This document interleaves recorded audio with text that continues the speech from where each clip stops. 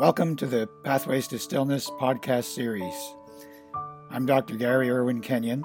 I'm a gerontologist and a Tai Chi teacher.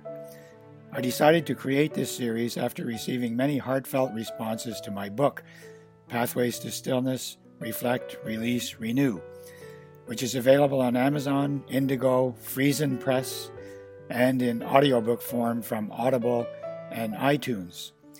You're also invited to check out my website, pathwaystostillness.org.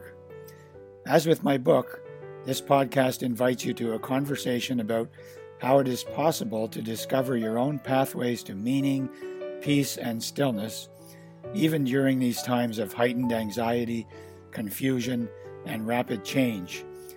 We are helped on our own journey to stillness by listening to the wisdom in each other's stories. Chapter 6 in my book is titled Finding Your Way, and gives you guidelines for your exploration, as well as examples of those who have discovered meaning and stillness in their lives. Previous guests have included Thomas Moore, Care of the Soul, and Dr. Bill Randall, co-founder of Narrative Gerontology. In this series, I am in conversation with Mark McGuire, owner of McGuire Chocolate and Cafe in St. Andrews, New Brunswick. In this second episode, Mark continues to share the journey of his chocolate company and cafe, which he operates with his wife Victoria. Mark also gives us guidelines for discovering our own pathways to stillness and his vision of the future. You've already talked about the process. Maybe say a few more words about how long it takes to actually make. People would walk into your shop and say, buy a chocolate bar. And they may not have a sense of exactly what's involved in having it come from a cacao bean to a chocolate bar. And that's the part that's very unique in our area, right? You mentioned that in our area we have a large chocolate company called Ganongs. And you were saying that they used to make their own chocolate, but they don't anymore. So it has to be quite unique what you're doing in this region. And anyway, as a specific thing, I think you were saying it takes days to actually go from the bean to producing a chocolate bar. Is that correct? Yeah, quite a bit of time. And I'll even back it up a little bit to talk about the full journey of how that cacao comes in to be a chocolate bar. So it's a tropical fruit. It's growing within 20 degrees north or south of the equator, so really hot areas. It likes places where there's not a lot of seasons, just kind of rainy seasons and sun. And it's a very fragile plant. It's not a commercial crop. You can't plant it in rows. It depends on the biodiversity around it to thrive. So it's growing in most cases just wild in the jungle is its natural element, but it can grow in quite a few different mountain range settings and even some coastal areas. But it is a fruit which is sweet and citrusy. And so when you open up the pod, there's this white kind of pulp that is just delicious. And then the pulp is surrounding the seeds, and the seeds naturally has a bitterness to it. And so the magic of cacao is that the number one flavor influencer to chocolate is the fermentation process. And so the fermentation, it has to happen within 2 days of being cut from the tree. And so you take all of the seeds, you put them together in a big wooden box, and you cover the box, and the natural heat from the sun and the natural yeast from the air ferments the cacao, and then it eats away the sugar in the pulp, and it's an alcoholic process. It starts to go kind of vinegary, and so what's happening is the flavor of that pulp is going into the seed, and so the seed goes from being bright purple to more brown as it's fermented. And so not all cacao gets fermented because of the logistical challenges. It takes knowledge, it takes capital and infrastructure to have the boxes, to know what to do to ferment them. It's just not something that's accessible and available for the most of the world's cacao production. Only about 5% of the global output of cacao ever gets fermented. More likely what's happening is the pulp drips off of the seeds on banana leaves that are laid out on the jungle floors, and then you just are left with that seed. And then that seed, when it eventually goes into chocolate, it lacks flavor depth. And so what the whole craft chocolate industry is about transparency in your supply chain, knowing where your cacao beans are coming from, and in doing that, you know that there's an accountability for quality, that fermentation is being done and that it's being done well. And so the industry, especially over the last 20 years, as the demand for high quality chocolate has gone way up, you're getting an education flowing back down towards the farmers, and you're seeing cooperatives come up where they centralize the fermentation, so it's not up to each individual farmer to ferment their beans. They coordinate with the central fermentation facility, the pickup, and because it has to be done within 2 days of it being cut from the tree, it can be quite a challenge. The fermentation facility that we work with in Tanzania, they buy cacao from 3,000 different farmers. 3,000 different farmers do they communicate when they're going to be, where they're going to be. It's all staged throughout the year of like, okay, we're going to do this area, we're going to be in this spot. It's all off the grid, and there's no access to roads. It's often a lot of it's just go cut the pod down with a machete and carry the pods into a sack that you can carry, and then walk up and down hilly terrain until you get to that meeting place. And then the cacao journeys to the fermentation facility where it's fermented and dried and then shipped off. And so when we get the cacao, every bag that we open is exciting. Even if it's the same fermentation facility or the same farm, every crop, every harvest is different. There's a million different factors that go into it all. So the very first thing that we do is we assess the beans. If you cut the bean open, you can look at the color of it, and if it's more purplish, it'll be more fermented on the lighter side, and if it's all brown and no purple at all, it's more of a darker set ferment.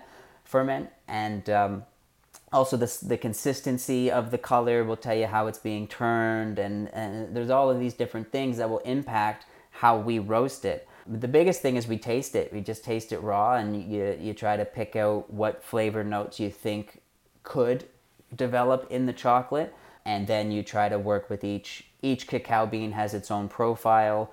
We roast them, and so we're just always taking notes on our roast.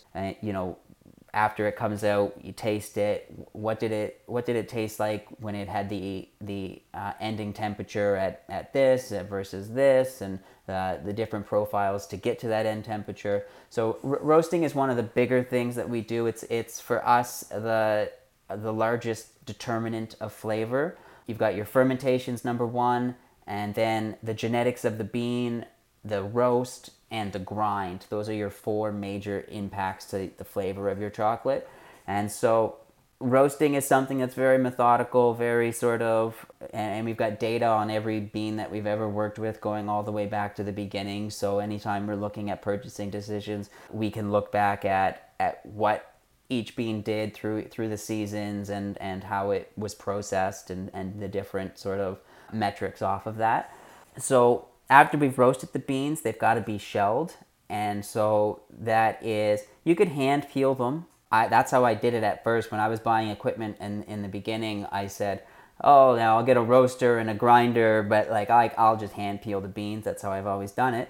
And so when I went to go do an 8-pound batch of chocolate and I was peeling them, it took me 13 hours. And so it was not feasible, which is why Yeah, just stop the production and build a winnower. And what a winnower is it's a design that's borrowed from the bird seeding industry, where you smash the beans and the shells are lighter than the nibs, so then you apply airflow. We've built four different winnowers throughout the years, and we're on our fourth iteration of it. But essentially, they're all the same basic concept.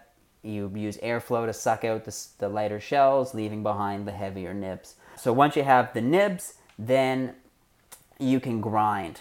And so it's the grinding that like for us, lots happens during the grind. So one, it's a tough nut, the tough seed. It's hard to get that into a smooth chocolate. And so it'll take I've got 3 machines going right now. I'm on day 8 for one, day 6 for another, and the other I just got on 2 days ago. But they'll go anywhere from 7 to 9 days, and so we'll take it off. We measure the microns, so your tongue can only taste 30 microns. Anything below that, your tongue doesn't have the ability to decipher that. So we'll take it below 30. And that's one criteria for coming out of the machine. And the other is the flavor itself. So it just like a spice, when you crack it, it's very aromatic, it's very powerful, it's very like at the beginning.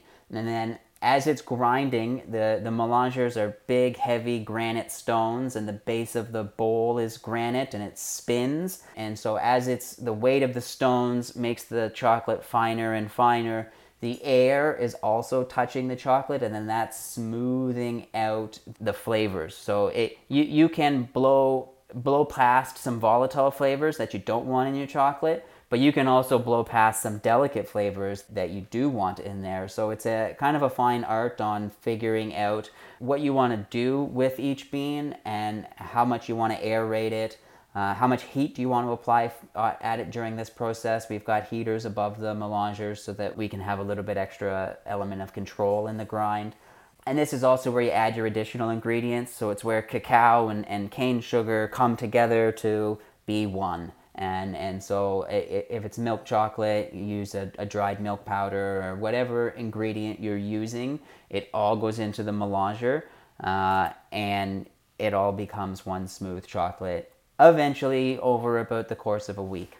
It's really, it's wonderful to hear this. And you would say this is not your regular job, right? You go to work for 8 hours and punch the clock, and it's really an art form, a craft, and you have to have passion.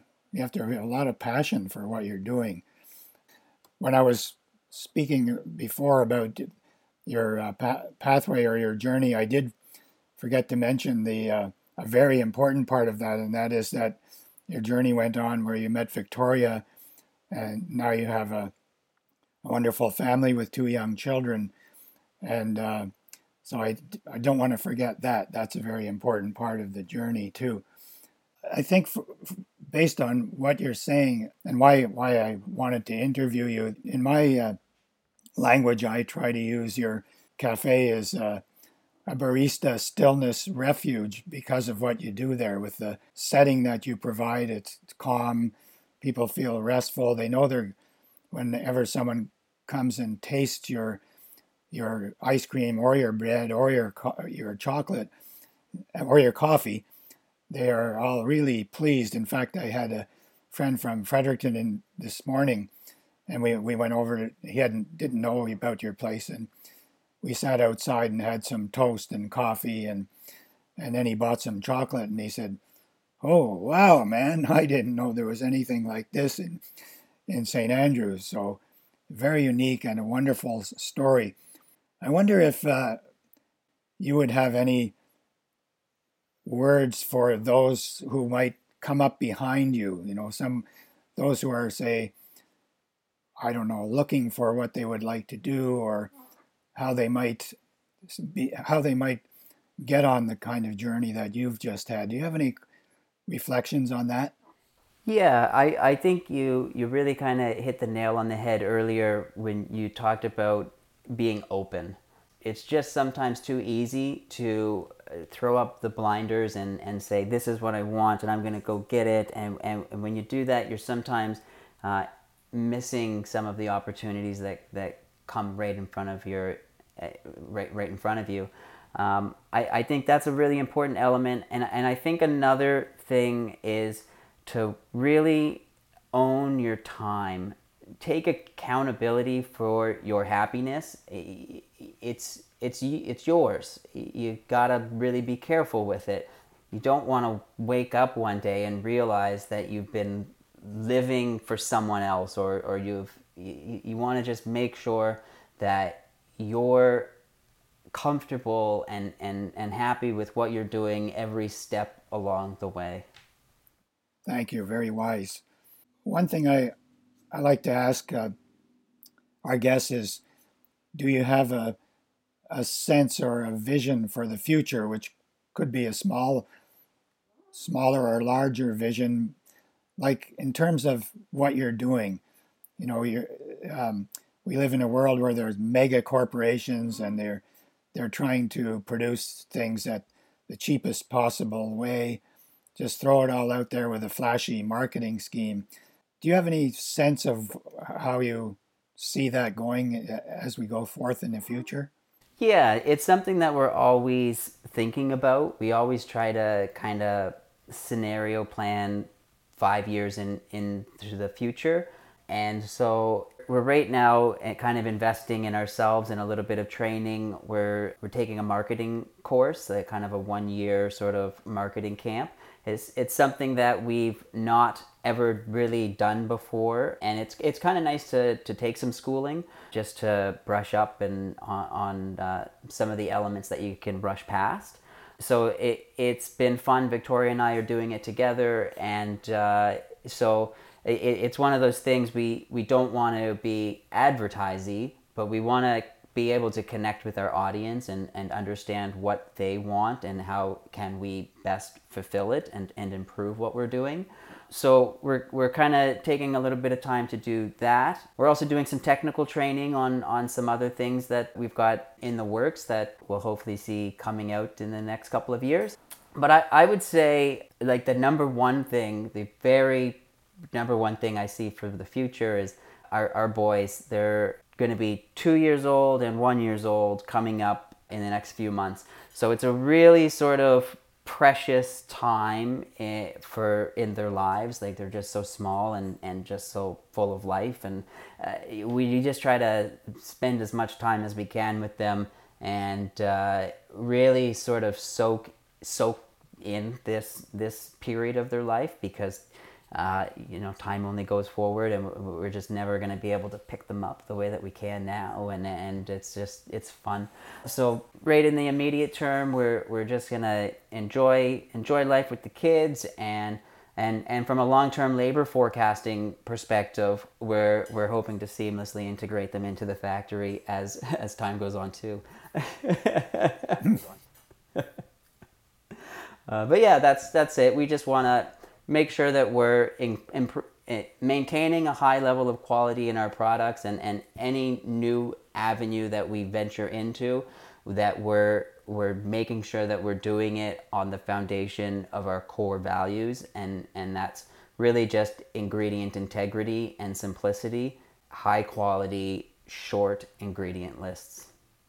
Yeah, so you're confident with there's kind of, as I mentioned, there's kind of the big chains that are out there doing things, and then there's the like in espresso cafes too, the fourth generation independent, smaller markets or smaller communities, but they seem to be doing increasingly well as people experiment, and that good coffee, for example, gets shared.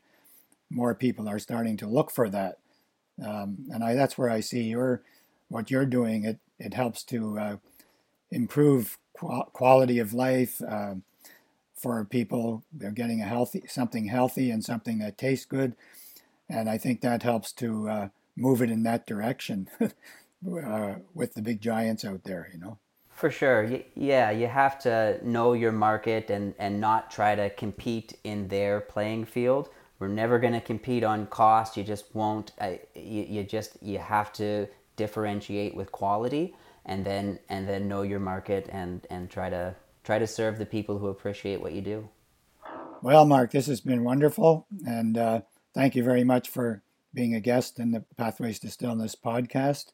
And I look forward to seeing you on a regular basis at your cafe in St. Andrews. So thanks for coming. Absolutely. Thanks so much for having me, Gary. Thank you for listening to the Pathways to Stillness podcast series.